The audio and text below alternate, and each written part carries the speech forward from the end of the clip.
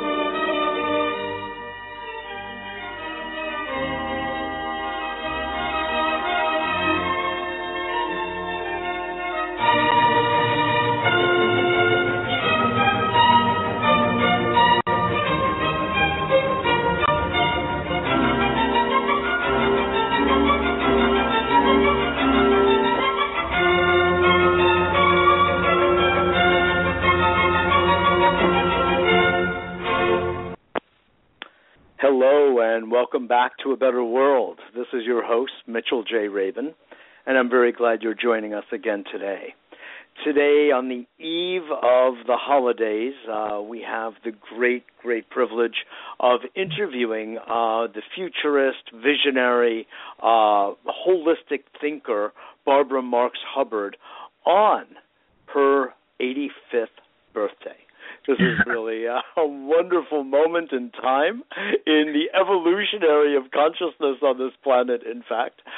Those of you who listen to A Better World with any kind of frequency know that we've had Barbara on as a guest a number of times over the years, A Better World TV, going back to, around 2010. And in 2012, she was a panelist with Ralph Nader, with Representative at the time, Dennis Kucinich, and presidential candidate Rocky Anderson in an enlightened progressive politics roundtable that I held back then as Rocky Anderson was gearing up for running for president of the United States in the Justice Party. Many of you know Barbara Marx Hubbard. She has been around in the circles regarding consciousness and conscious evolution for decades. Barbara has been called the voice for conscious evolution of our time by Deepak Chopra and is the subject of Neil Donald Walsh's book, The Mother of Invention. She herself is a prolific author of some 7 books, visionary social innovator and educator. She is also the founder of the Foundation for Conscious Evolution. Its purpose, and that will also be of today's show, is to accelerate our conscious evolution. There's a lot that can be said about Barbara. She is also an award-winning producer of the documentary series entitled Humanity Ascending, A New Way Through Together. She is a global ambassador for the conscious evolution movement and has traveled really the world to get this message across. Most recently, she has partnered with, over the last couple of years, that is, with the Shift Network and Stephen Dinan to form a team to co-produce a worldwide media event entitled Birth 2012, Co-Creating a Planetary Shift in Time. That was, in fact, held on December 22nd, 2012. Well, here we are 2 years thereafter, and speaking with Barbara about where we stand now as a species that is in a poised position for its next steps of development. Barbara, welcome to the show. Such a pleasure. Thank you. Thank you so very much for the work that you do. Well, thank you. And it's always been a pleasure to engage you on the airwaves of A Better World to talk about things that are really very near and dear to both of our hearts, and really, I would dare say, to the heart of humanity. I want to ask you, Barbara, and first of all, let me start. Happy birthday. This is a seminal year, 85. It actually is. Isn't it? And I know you're celebrating in Chicago with your family and friends. It's wonderful. Yes. It's going well, huh? Yes, it is, and there's going to be a big birthday call on Shift Network at 5:30 p.m. Pacific. Pacific, exactly. Where are you calling from? Well, I'm in New York. So it would be 8:30 New York time, exactly. And yeah. those of you who receive our newsletter, it's all been described about how to get onto the Shift Network call in our newsletter, or simply go to abetterworld.tv, and it is listed there. And I forwarded the newsletter, Barbara, to Stephen Dinan this afternoon. So thank you. He could let people know, absolutely. But thank you so much. Sure. It will be a blowout celebration. So if you're anywhere near your computer or phone, certainly you should join in. It will be spectacular. So, Barbara, let me ask you, I look around, I do a lot of contemplation and reflection on the nature of our species, of our planet, of our universe, really as a routine aspect of my own personal life, and personal, I should say, and transpersonal. And when I look around at the current situation we are facing here on Earth, and since I look at things from an evolutionary and brain development, emotional, psycho-emotional developmental point of view, I see that, as I believe most do, that what we're operating out of currently is not the highest aspects of the human psyche, of the human heart, the human soul. We see a world that is really rife with fear, with control issues, with greed, with power, with a tendency toward, if not an obsession with, acquisition, with materialism, with consumerism. And yet, you and I and many of our colleagues feel and know deeply that this is but a phase. This is a phase, of course, that we've been in for some time. It's actually not new. We can even look historically and say that many of the issues we're dealing with today, humanity has really been dealing with all the different empires throughout the last few thousand years. I'm wondering what you see when you look at this and then look into our future, what you see shifting and when. Well, this is my favorite question. And I have, in the last even few days, maybe because it's my 85th birthday coming up, have recognized a very important observation that gives me a sense of what to do and the mission that most of us are on. The situation, as you say, is a crisis that could destroy our environment and our life support system, if we misuse our power, but also could evolve ourselves as human species if we use our new creativity and our power for the good. So I am able to understand is that if right now we were to be able to scan the planet for the number of human beings who are emerging or shifting toward what I'm calling Homo co-creator, a type of human that's coming out of Homo sapiens sapiens, a type of human who is attuned to the creative process within, who is activated by deeper life purpose, who is yearning to love more, give more, create more, to restore the earth and free ourselves from our behavior patterns. This type of human is already shifting. And there are enough of us on Earth right now. There are enough of innovations, creative solutions, and in every field like health, education, energy, science, technology, if connected, would reveal to us that there is already a new world in our midst. And that the mission that I have dedicated myself to and ask everyone to join with us on is a mission, first of all, communicating the new story of evolution, a story of moving to higher consciousness, greater freedom, and more complex order. A story of our becoming conscious of evolution and consciously capable of affecting evolution. This is the step of the co-creative human. Then the second step is the new person. Who is a co-creator? This is maybe as much a different eventually as Homo sapiens sapiens was from Neanderthal. And that when I got started, Mitchell, I never met anybody like me.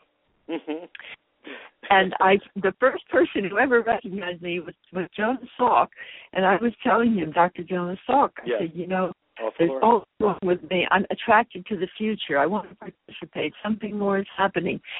This was considered by a Freudian analyst as neurotic. He said, you're not neurotic. You're a mutant. The mutant is an evolutionary. The mutant is someone who is emerging. Yes. I realized, oh my God, this neuroses is actually the impulse of evolution within me being misunderstood as neurotic. And then I read Teilhard de Chardin, and I saw evolution has a direction of higher consciousness, more complex order. And then I read Buckminster Fuller, and I heard that we had technology, resources, know-how to make it work. Okay, who knows all this? The co-creators know this is true.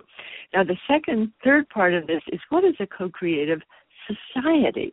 And here is a simple answer.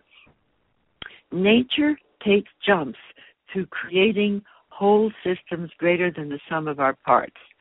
Single cells, multi-cells, all the way on up. Social synergy is the way of the change. That means looking for common goals and connecting resources and needs across sectors, across health, education, economics. I call it a wheel of co-creation.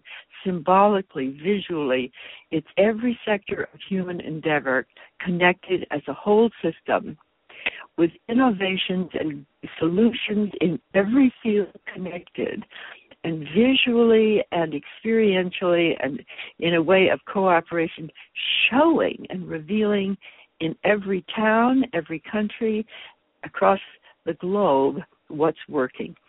And I've set myself, I'm 85 years old, and this is really fun, that in the next 5 years, so this would be by 2020, and I just will happen to be 90, that we will have connected enough co-creators to co-create what's working in the world as a visual expression of our planetary potential. And once we catch hold of that, once we see we can restore the earth, we can free ourselves from these deficiencies, and more than that, we can explore the inner resources of the human spirit and outer capacities of humanity as a universal species in a universe of billions and billions of other planets and other life undoubtedly connected to us. When we wake up, we are being born. I am now absolutely dedicated to getting this message and to becoming a communicator and a team builder of everybody on earth who would share this vision. And I would say we can shift the tide by connecting what's creative. Wow, I love that vision. And you feel that could be done literally by the end of 5 years from this conversation? I do. And the reason is that the planet has grown a new nervous system. Yes. Facebook is the third largest nation in the world. We have over 5 billion cell phones. And if you look at Time magazine this week, there's Mark Zuckerberg. He's made a declaration that he with his company will get every single human being on earth online. Wow. I mean everyone. You have to read Time magazine this week. Yes. And what he says, he's got this huge plan. This is nations, countries, little villages, people who have never possibly communicated beyond their own village, everybody online. Now, why would he be doing that? Whatever Mark Zuckerberg is up to, the planet is going to be connected. And we have a completely new nervous system being born right now out of these high-tech geniuses. And going to give all of the co-creative type of humans, and let's say we're in every culture, every race, every religion, every size, shape, every sexual persuasion. Yes, I don't care whether you're homosexual or heterosexual. You know what? It doesn't make one damn bit of difference. Right. If you're a co-creator. Right. And I said to myself, I woke up this morning, and I had a wonderful birthday party last night, and yes. So something happened inside me, Mitchell. I would say it was a shift from being a communicator to becoming a co-creative leader for what I consider to be the most vital act possible now on planet Earth, which is to connect the co-creators of this world and to identify what's working, to get a vision of our potential as humanity. Yes. Wow. That is the mission. Is quite a vision and revelation and epiphany, Barbara. You know, all probably wrapped up in one as a beautiful birthday present from the universe. That's what I see. It was a present for me from the universe. Because, and when you feel this, and let's say, for example, you might feel this. Yes. If you do, then there's a little tiny inner click where the life purpose that you already have and are already giving your life to becomes a mission joined with others as one collective. You know, it's like John F. Kennedy, he said, put a man on the moon and bring him back in this decade. He had to say in this decade. I was told if he had said, let's do it sometime, nothing would have happened. Right. It doesn't so have I'm the same saying, power. I think only because I'm 85 and because it's kind of nice 2020. Yes. We'll have 2020 vision by 2020. Yes. Now, 2020 vision would mean see clearly what's potential. Yes. I swear to God, not only see, but connect and co-create with what's already arising. And to invite a mission to form of everyone who is already attracted. Yes. Without, instead of saying that what is going wrong, which God knows is obviously terrible. Yes. But God also knows, I may say speak for God, is what's already emergent. Right. And if you have an evolutionary perspective and you see for billions and billions of years, nature has been taking jumps to higher complexity and higher consciousness, and you realize we're in one of those jumps. Yes. The only difference is we are conscious that we're in it, and you might say from a sort of traditional religious language, God put freedom in the system. The human race has freedom to destroy the whole damn thing. But I don't think we're going to do that because there are too many millions of us already awakening. So in a sense, you could say that it does not take the entirety of humanity to have this evolutionary impulse, even though I believe, and I know you believe, that it is inherently psychobiologically in our DNA to feel it, right. But most people may not feel it even in a lifetime. So let that be. But I'm, of course, thinking about the great quote of Margaret Mead, who said, "Never doubt that a small group of thoughtful, committed citizens can change the world. Indeed, it's the only thing that ever has." And I'm quoting her here because it doesn't need everyone. It needs that small group of committed citizens who are evolutionarily minded and who know that we need to take this leap into the creation of a harmonious, sustainable, love-based, compassion-based kind of society, and that will be enough to actually flip it. Okay, and I want to add one more thought to what you just said, because It is perhaps right now a small group. But think of it this way. Imagine what happened between Neanderthal and Homo sapiens. A species emerged that was new. Mm-hmm. And it had self-reflective consciousness that was different. but probably not terribly noticeable in the Neanderthal world to begin with. Right. And then, of course, this amazing species for 50,000 years, our species was able to learn the whole thing and bring us to this level of power and potential destruction. I believe that out of Homo sapiens sapiens, there has an emerged Homo co-creator. Mm-hmm. I think this type emerged in all the great mystic traditions and started the great religions of the world. Yeah. I think Jesus was personally a tremendous evolutionary, maybe the greatest of all times, because he said, you will do the works that I do, and greater works than you do. Yes, indeed. And greater works. And St. Paul said, behold, I show you a mystery. We shall not all sleep, we shall all be changed. I'm coming out with a book on the evolutionary testament, looking at Jesus with evolutionary eyes. I swear to God, Mitch, it's true we are all being changed. Yeah. This is true.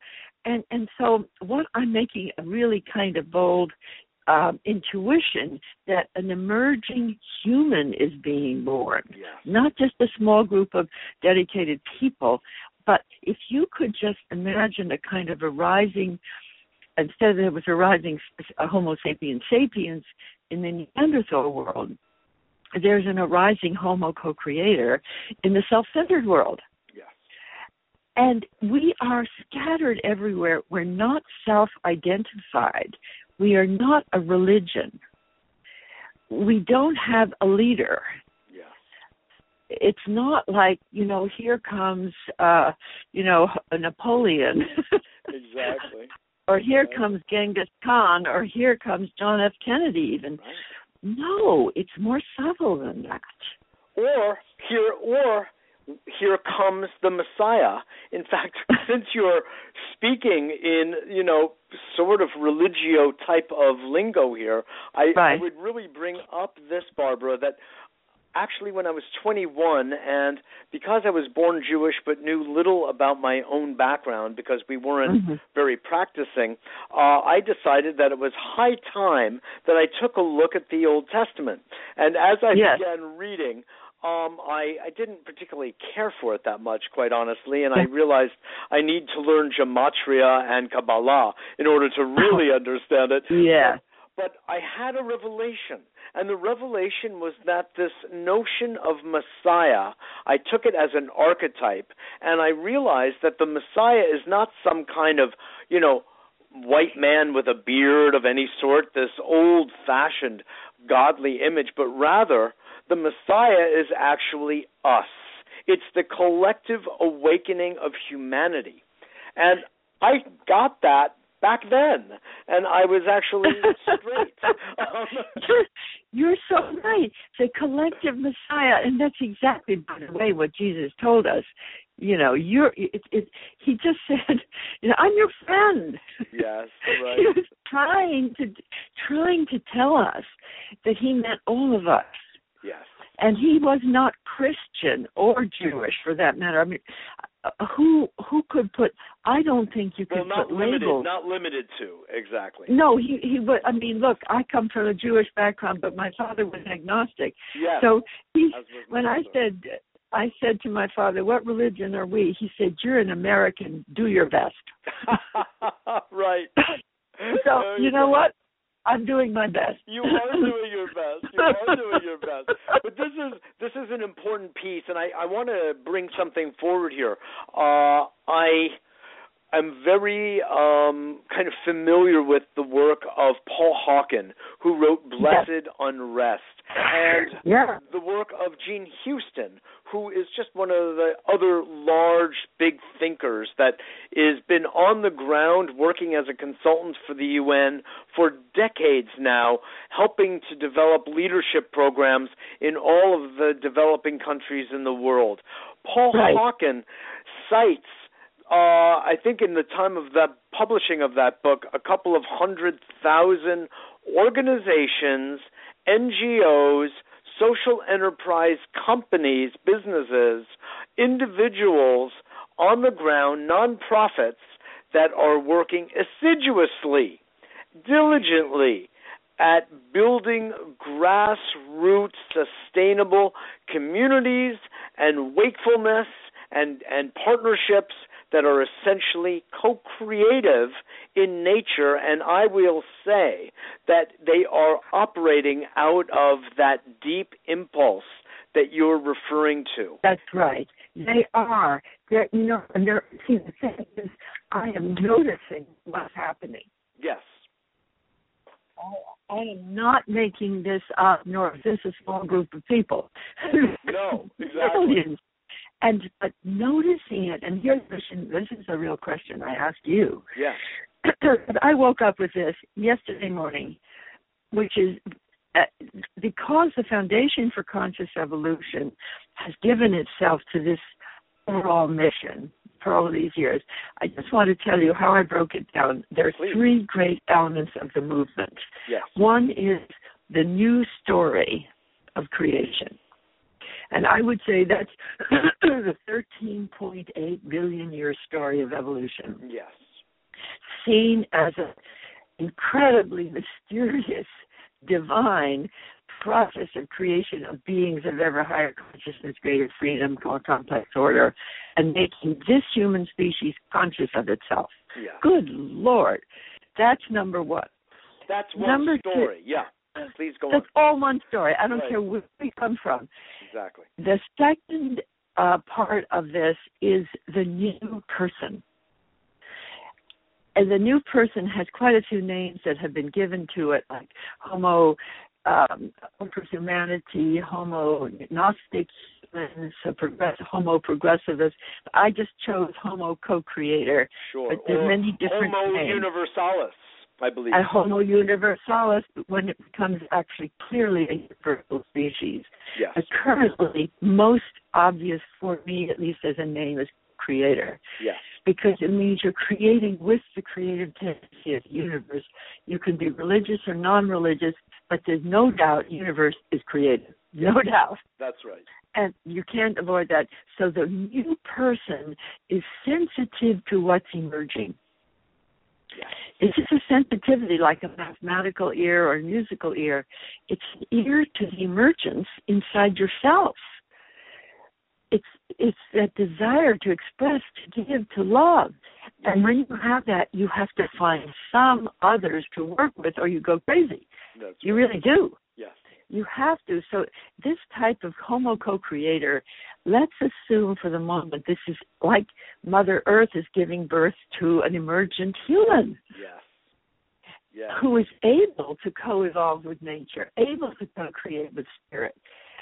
And let's assume that the new person goes along with the new story, is conscious that they're participating in the story of creation.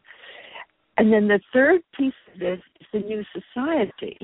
So the new story, the new person, the new society, we could name it a co-creative society. It would be one in which people are connecting to create in all these millions of organizations. And then beyond that, I would like to offer the wheel of co-creation as a symbol that in every field and every section, all the people who are already doing these things would place themselves on the map of creation. You see, Paul Hawkins made the list. I would like to see if we can make it into a whole system model. Yes. And I would like to see if we can cultivate looking for common goals and matching needs with other people's resources. We did 25 conferences called Synergistic Convergence for that. And what I've learned from studying dissipative structures and nature evolves from disorder to higher order, from entropy to syntropy, is through connecting that which is creative. When the system breaks down, there is a tendency for innovations to connect and self-transcend. Exactly. That's what we need to do socially. That's why no ordinary political move can work, because it's competitive by nature. That's right.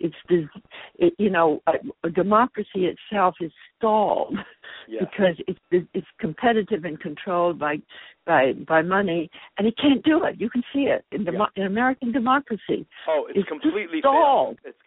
It's failed. Yeah. Even worse than stalled, it failed.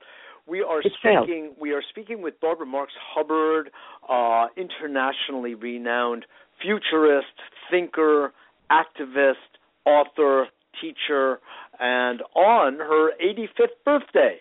And to celebrate, that's what we're doing in A Better World today. We're celebrating Barbara Marx Hubbard, and so is the Shift Network. So please go to our website, abetterworld.tv. You will see all the information to tune into a free celebration this evening if you're on the East Coast, and it's Barbara at what time?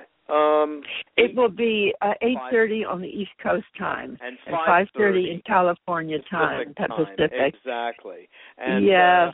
If you don't get our newsletter yet, please go to abetterworld.tv. It's our free newsletter announcing the TV show every week on Mondays at 7, our radio show, Progressive Film Hour with Mitchell Rabin, as well as this, our classic A Better World radio. So, Barbara, again, it's such a pleasure to have you on and talking about these very high-minded, big-hearted, and spiritually evolving topics, because it's of such importance for people to get, I always say, I learned this a little bit from Terence McKenna. He said, if you ever feel that you are old, take a look for a moment and ponder geological time. Yes. I always love that, and it really gives us all a scope. I mean, we live in the world of a 10-second soundbite, so people's attention is like a little bit of a gnat, and so I feel like we have to sort of deprogram ourselves from a heavy programming that has been laid upon us and pull out and reconnect to the rhythms of nature and the rhythms of love and compassion and the larger picture, which you so really eloquently describe. And when we get into that perspective of looking at us from the 13.5 billion year history of Neanderthal becoming Homo sapiens, it gives us another perspective on all that's happening. I got to admit, though, knowing what brilliance we have on the planet today and have had for some time, and not just mental brilliance, but also emotional, heart intelligence. Yes. It's really been around for a long time. I got to just be honest and say I feel a profound level of disappointment that we have not gotten sort of into the rhythm of a more collective, socially awake movement to shift us before the current moment. Well, you know what I think, this is like a crisis of birth. I think it's a difficult birth. Yes. I think whatever it is, there's been, here's my analysis of the problem in humanity. We have an exaggerated illusion of separateness. Yes. In our nervous systems, separate from nature, separate from animals, separate from each other, separate from spirit. That it's like a nervous system defect. Yes. And we so easily fall into separation. Whereas so that's what has stalled and slowed this planetary crisis. However, the Homo co-creator type does not suffer, at least so acutely, from the illusion of separateness. It's not that we are perfectly attuned to everything and everyone, but there is a tendency in us not to want to feel separate. Charles Eisenstein calls it the shift from the story of separation to the story of interbeing. Yes. And there's a story of interbeing going on here among Homo co-creator. And since Mother Earth gave birth to life, she was a rock, Mother Earth. Yes, and she was a rock. She sure is. and then out of the rock came these bacteria. She turned into life, and on and on and on. And now, why would she be stopping with Homo sapiens sapiens? Well, my interpretation is she's not stopping. She's now got Homo co-creator everywhere. Yes, indeed. And let's issue a call for this year. Mitchell, please join me in calling to every human being who feels attracted to co-create with others, who wants to be part of a mission to restore the earth, free the people, explore the universe, to join in a new sense of communion. and put ourselves on internet through all these different shows and things like yours until we can connect the connectors. Yes. And let's set ourselves a 5-year goal that we are going to wake up with 2020 vision of what's emerging in humanity. That is beautiful. I really think that's the way to think, Barbara. Really, it's the way the brain actually works when it has a point in time, which is purely imaginary anyway, but that our energy field starts to build towards the fulfillment and the completion of a project by a given date. And I'm reminded, and you know this, we both know this to be true, I'm thinking back a couple of decades, frankly, when Werner Erhard and Lynn Twist, among others, decided to form something called the Hunger Project. And exactly. I think, right? And back in the early 70s, I believe it was, they made a commitment to end world hunger by the year 2000. Now, that was completely audacious, completely outrageous, and completely beautiful. And so it was. I just saw Lynn the other day. They're going in that direction, too, because they made a commitment. So if we say by 2020 we'll have 2020 vision, and we'll see what's arising on Earth, well, maybe it'll be 2025. But that's right. See, that's secondary. Let's go for it. That's right. Let's go for it, folks. If we don't go for it, it won't happen. For it. And in fact, today, as a result of what that group of committed citizens did, Lynn, Werner, others, the issue of hunger by the year 2000 was significantly diminished. A lot more people were eating, a lot more people were educated, a lot more people were conscious of the issue. So did they succeed? You betcha, as we say in presidential lingo. We're going to look for I'm in Chicago now. Now, here's a really fun idea. Yes. We had a celebration last night, and the idea came up to find out what works in Chicago. Yes. I love it. Now, Chicago. So we're going to go see Mayor what's his name? Emmanuel. Right, exactly. Rahm Emanuel. And say, wouldn't you like to help us celebrate what's working in Chicago? Yes.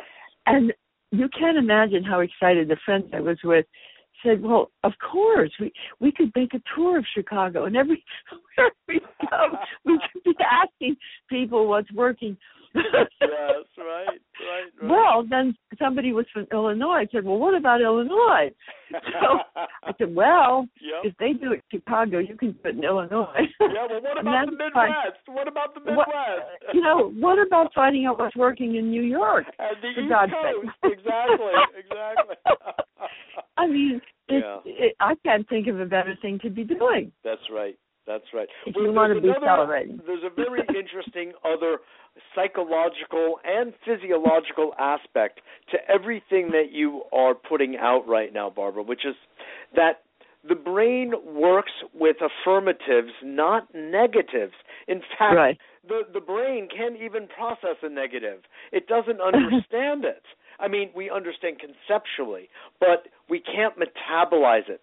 So when you say what's working, it's X is working, Y is working, Z is working, and people are being kind to each other over here.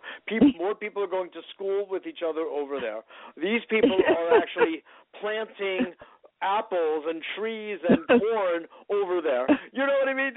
And then that's something that people can do, they can be engaged in, and then the brain starts to accord with and actually build a neural network and a map of what will become the future. But you know what? This is all true, too. I know.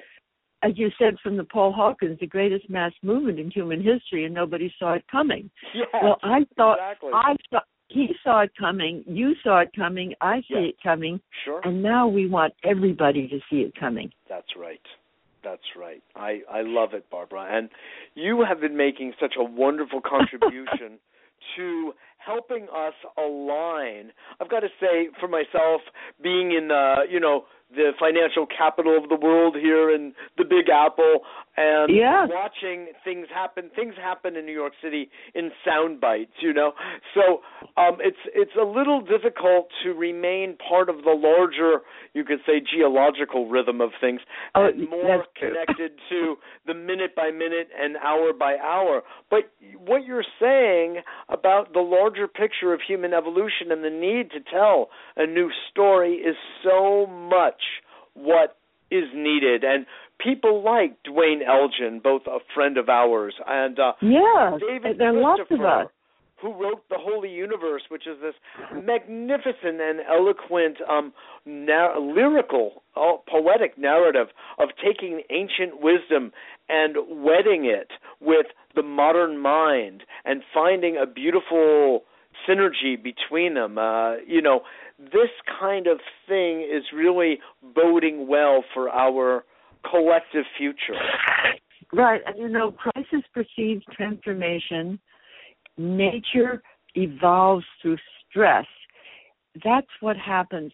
So let's say we've got exactly the degree of crisis needed to wake up humanity to become co-creators. That's what I'm saying anyway. Exactly. And we don't need more, folks. We don't need more. We've got enough. Right. We don't need to worry about not having enough crises to wake up. Right, exactly. Whatever it is, this is what's so. And I want you to join with me, as you're the first person I've talked to on this degree of outreach, to dedicate ourselves to the mission of all of us who are co-creative, desiring to connect to co-create, to get a vision by 2020 of what the human species is potentially doing now. Yes. That's working. Barbara, consider me signed up. And A Better World is on the side of the conscious evolution of humanity. Bless your heart. Okay. Thank you so much. Absolutely. Okay. Barbara, thanks so much for joining me today on A Better World. Happy birthday, and have a wonderful celebration. And know you can count on me and A Better World to carry on this collective shared mission. Thank you so much. It was great to talk with you. Great to talk with you, too. Bye-bye. Happy birthday, and take care now. Bye-bye. We will be with you in a moment.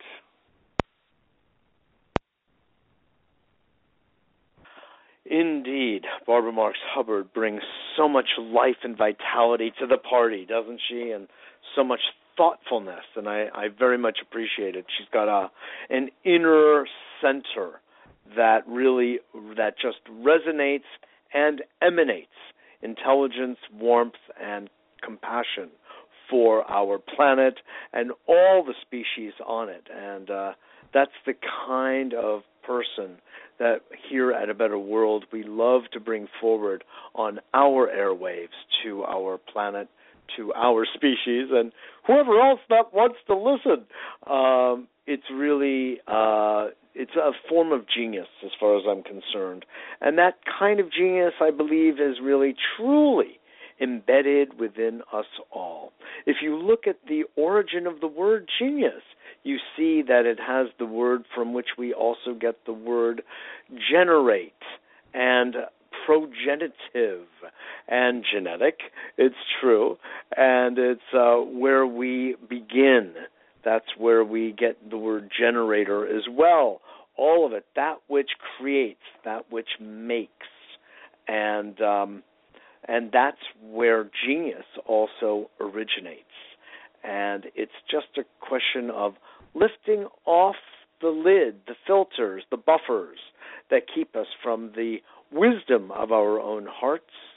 It is there. It has been covered. And it has gotten covered through, at this point, many generations of stories, that many of which are really wonderful, inspiring, awesome, life-affirming, life-loving, and many are not. And today, with the intensity of our broadcast media, of all media, we are inundated with stories that have a kind of a personal interest attached to it, or a corporate interest attached to it. But if you can see that we're all being programmed by that kind of consumerist, materialist, self-interested kind of intent by so many, you can thereby develop a separation from it, a loss of identity with it, detachment from it. And that frees up the mind, the heart, the spirit, and the body from that kind of form of enslavement and dumbing down. It's like we're all a bunch of brilliant beings, by definition, by the way, by genetic definition, and further enhanced by wise storytelling, the way Barbara was speaking about a new man, a new story, a new person, a new society. We are community builders by definition. That's what we do. That's how we have survived through the generations, by building communities. Usually smaller ones. A family is a form of community. Then a larger extended family is another. And then connect the dots to form something called a village and a town, and then a city, and then a society, and then a global village. We're back to the village model again. But you know, each of them we have a different ability to kind of manage and connect with. But when you get back down to it, we are all part of a human species, which is a sense of village itself. It's a sense of community in itself. And then we realize that we live in utter, complete connectedness with all other species and all other, as the Buddhists would say, sentient life. And one of the great principles, laws of the science of Buddhist psychology is the law of interdependence, that no one of us lives without each other, and we do not live without the other aspects of the complete holistic ecosystem. So when you take all of this into account, I think Barbara's diagnosis is correct, and we will find that echoed, of course, by the brilliant Course in Miracles, that our deepest woe, our deepest illness, is that of believing ourselves to be separate. And once we mentally separate ourselves out, we might also do emotionally and physically, but it's not true. It's actually not accurate. It's a form of egoic engagement rather than actual biological, or if I may say, spiritual fact. It's just not an evolutionary fact. The opposite is that we are all connected. And to me, one of the beautiful miracles of our mind, brain, creativity is that we can use our imagination, which I have oftentimes said is God's greatest gift to us all. Our imagination allows us to enter the morphogenetic field to, as we say in psychology and therapeutic theater, which I have been kind of leading groups in for decades at this point, stand in each other's shoes. And when we do that, we feel each other's heart. We can actually feel each other's heart beat. That's how deep and resonant the field can be. And when we do that, we realize that we do not want to hurt ourselves. And by hurting somebody else, we are actually hurting ourselves, because there is a level of reality on which we are all truly one being. And science, physics, actually bears this out. And not just even quantum physics, although that surely does. But just physics, in that we are all composed of molecules. And we are all composed of atoms. And atoms are all composed primarily of non-formal, what appears as empty space. Wait a minute. Did you really hear that? Did I say empty space? That's us? Oh, wait a minute. Let's see if I hear this. Let's retune into the dial. Yeah, empty space. And actually, this is nothing new. Physicists have known this for many decades. Bohr, Einstein, everyone. That, in fact, the atom consists primarily of empty space. And what isn't empty space, apparently empty space, I call it actually intelligence of the highest sort, void intelligence, not devoid of intelligence, void intelligence. It is different. The behavior of what those things are we refer to as particles, which are awfully small. The proton, the neutron, the electron, the subatomic particles are most of the time actually waves. Not particles, but waves. So, from that point of view, our being is primarily wave-like in nature. And you know what a wave looks like in an ocean. Well, it's all a bunch of mini waves joining together to give the appearance of a larger wave. And in fact, that's what we are. We are a wave of humanity. We are a species, as Barbara beautifully said, coming alive, coming awake into our co-creative spirit. And that co-creative spirit, by definition, suggests and implies the diminution of our sense of separateness. And the more we look at the subject, the more we can allow the separateness to dissolve, to diminish. That's very cool. We have conscious control over what we think. Yes, thoughts come and go of all sorts from every corner of the universe. Granted, it's completely true. It's like a stream. It's a wave of thoughts that we did not originate, but are in the space. And, this is a big and, we can then winnow, sift, sort, and then shift. First we sift, then we shift. How do you like that? Yes, we can then begin to choose those thoughts we want to activate, that we want to generate more of, a certain line of reasoning, a certain line of thought. And from that space, we can generate manifestation, mind over matter. It begins with a thought. It begins, as my old Tai Chi teacher used to say, Bob Loomish, everything begins with an idea, including our bodies, including, no doubt, life itself, on this planet and everywhere else. Interesting, huh? It's an interesting idea.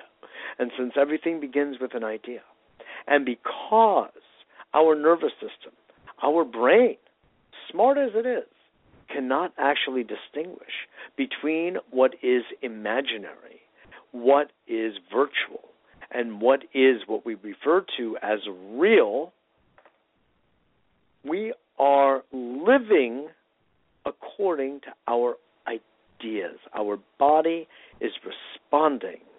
When you think love, your body responds in love. When you think compassion, your body begins to respond in compassion. From that point of view, the body is a reflector, a mirror of what it is that's going on in the mind. And since wonderful people like Dr. Joe Dispenza remind us that our body is responding to our mind all the time, that our thoughts are actually kind of leading the body into their next moment of reality. It's really fun that there's no such thing as vicarious. It's actual. When we watch a film that makes the impact on us, it's the hero's journey in the film that we are experiencing in our own nervous system as though it were us. And you know what? It is. And that's why it's so impactful. That's why radio is so impactful, because these words are words that you yourselves have probably said to yourself or to your loved ones or to your colleagues or friends because there's a truth to them. And whether you have spoken them consciously or in a dream, we don't know. I had a dream this morning that was so potent that when I woke up, I was still so deeply ensconced in that dream. It was more real to me than waking up and pulling up the blinds. It was more real. And then, as my alpha state begins to shift into beta, then this outer dimension, as we call it, became more real. But tell me, please tell me, what is real? Is one real and not the other? Or does that depend on what I personally decide, choose to define as real? What I decide to make a living reality. And we can interpret the universe as friendly. You know, Albert Einstein's favorite question that he posed as a seminal question for us all to reflect upon is the universe friendly?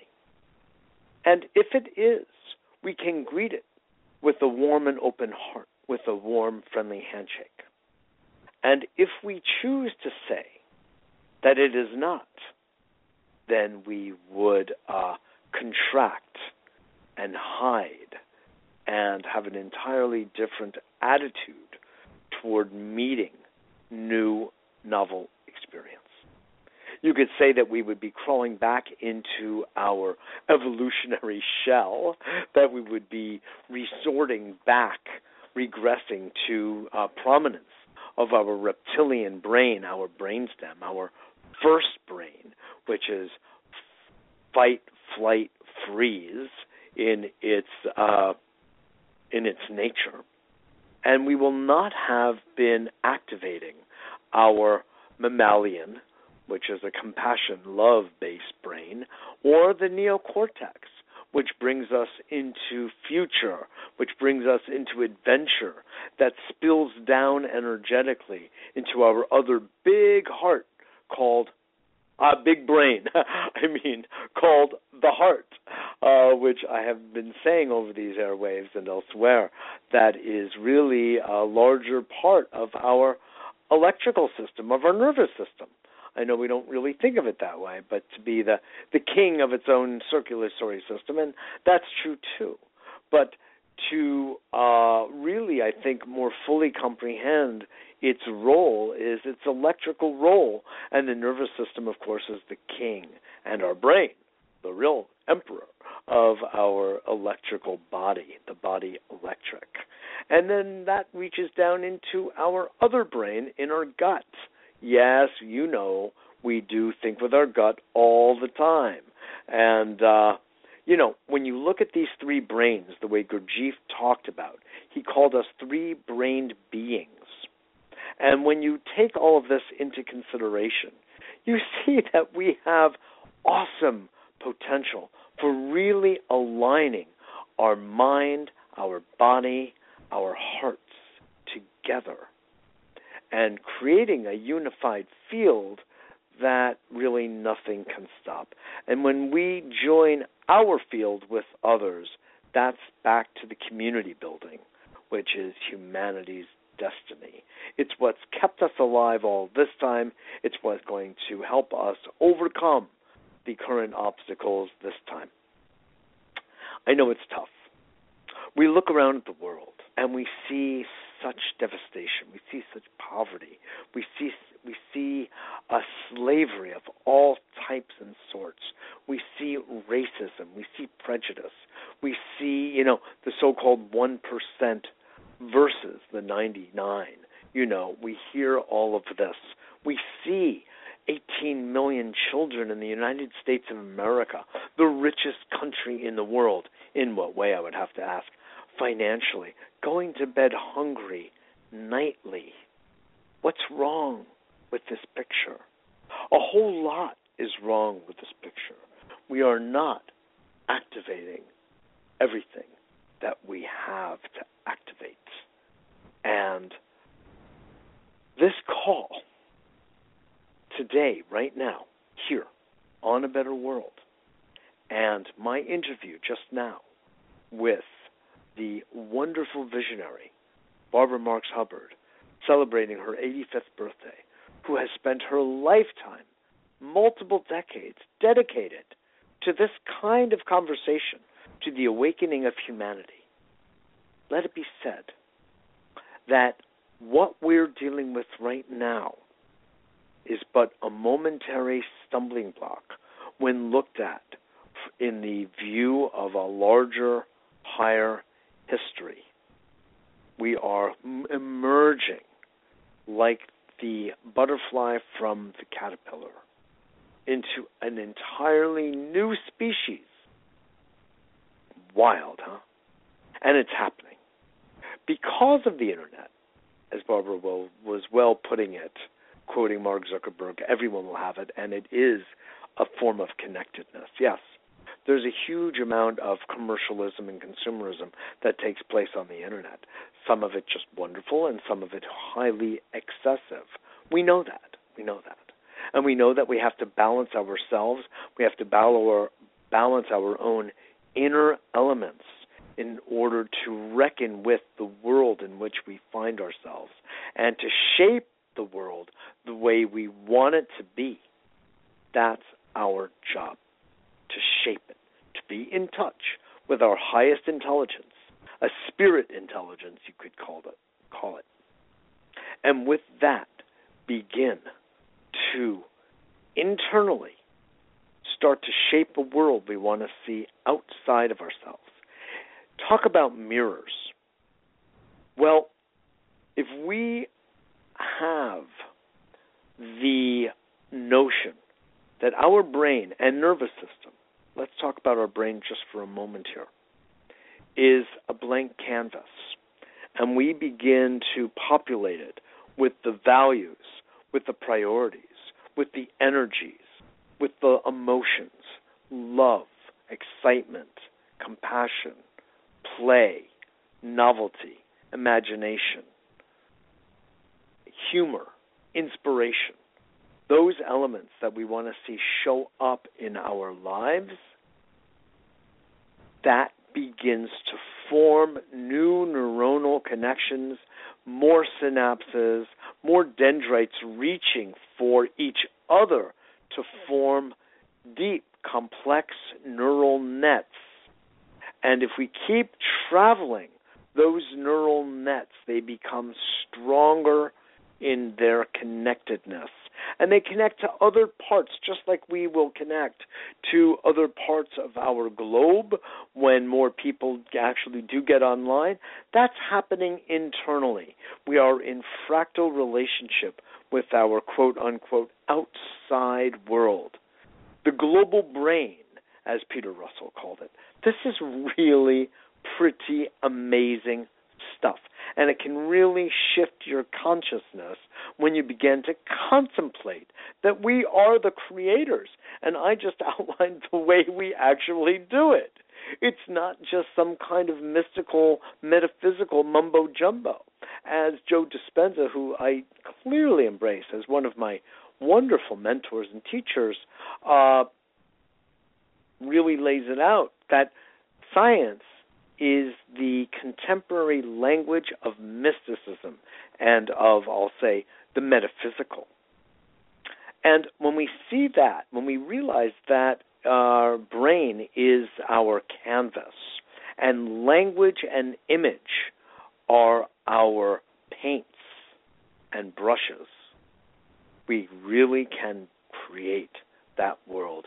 And Richard Bandler said things of similar type in his many books, but one that's coming to mind right now is using your brain for a change, with, of course, his incredible sense of humor, inherent even in the title of his books.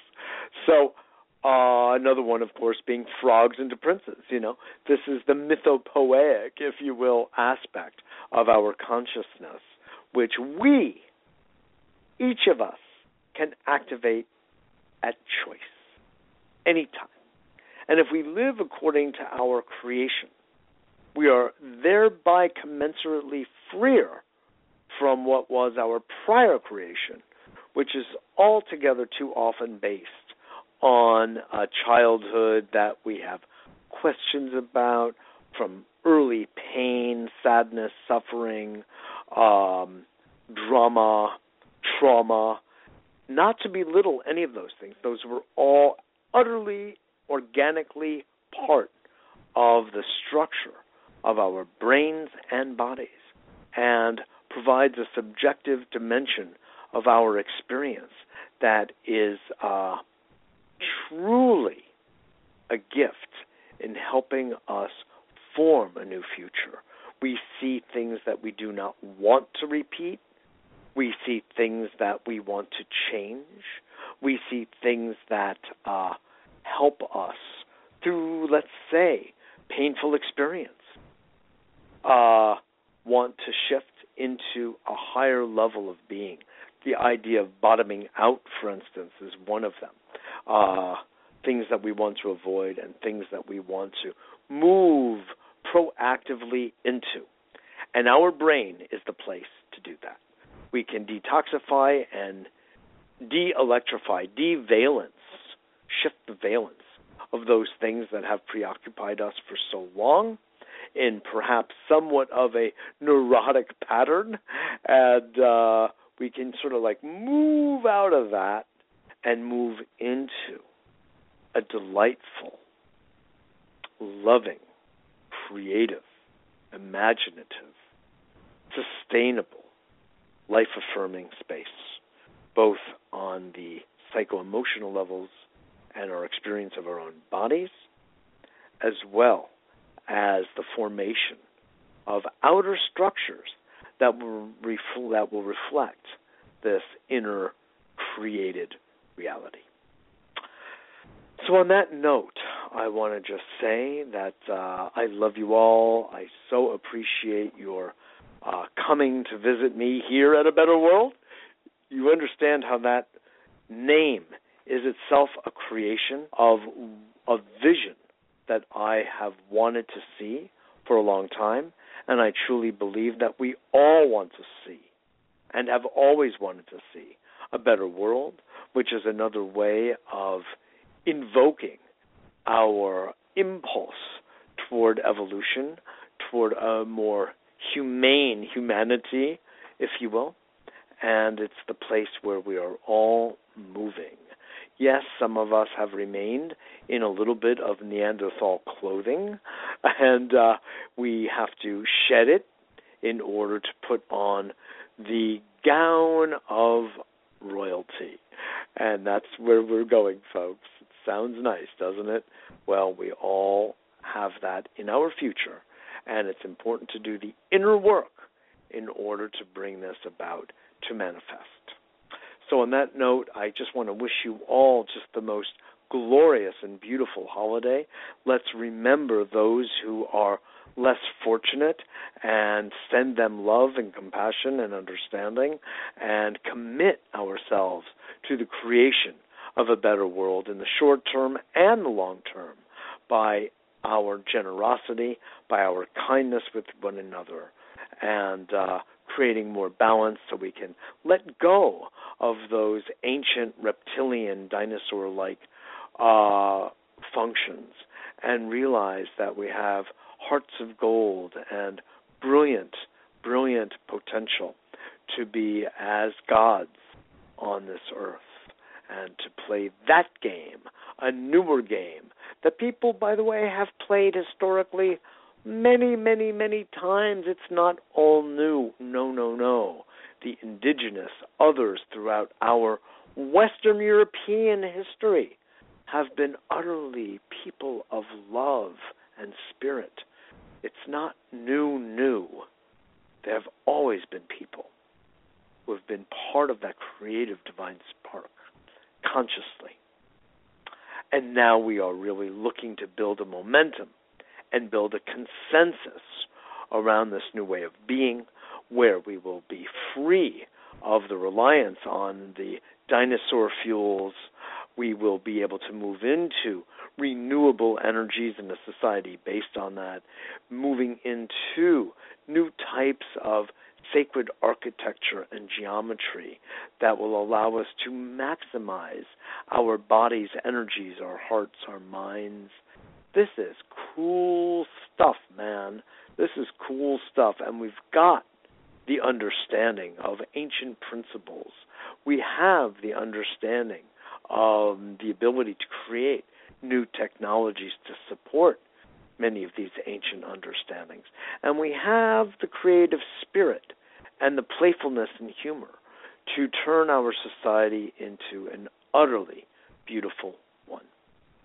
As my dear friend Dave Katzmeyer says, we are in a calorhythmic cycle that compassion becomes the consensus of our society, the consensus, along with an intellectual cycle that allows us to brainstorm and to expand our hearts and our brain in our heart and a brain in our head and really create, well, to use the phrase, a better world. Please visit us at our website, abetterworld.tv. I do work with individuals, couples, and groups as well as businesses. Then information for that is at mitchellrabin.com, www, of course, mitchellrabin.com. We always appreciate your donations, especially around the holidays, but all year long. We do operate, honestly, on a shoestring budget, and any kind of donation of any size, what's considered large, small, it all looks large to us, and we so appreciate it. The donation button is right there on our website, and share your thoughts and feelings and comments with me here at mjr at abetterworld.net, mjr at abetterworld.net. Let me know how you enjoy the shows, whether you forward them to your friends and family, even your foes and adversaries. It's all fine, because as Reverend Jesse Jackson said, and I quote with some regularity, we all may have taken different boats here, but we're all in the same boat now. It's time that we learn to swim together and paddle together and really make this world of brothers and sisters a beautiful place for us all. Please also note that we have different offerings, such as harmonic energetic balancing is a brilliant radionic-style form of healing and energy balancing through a holographic image of oneself called a photograph. And that service we offer for all of $600 a year. The other so-called competitors are up to $1,000 a year.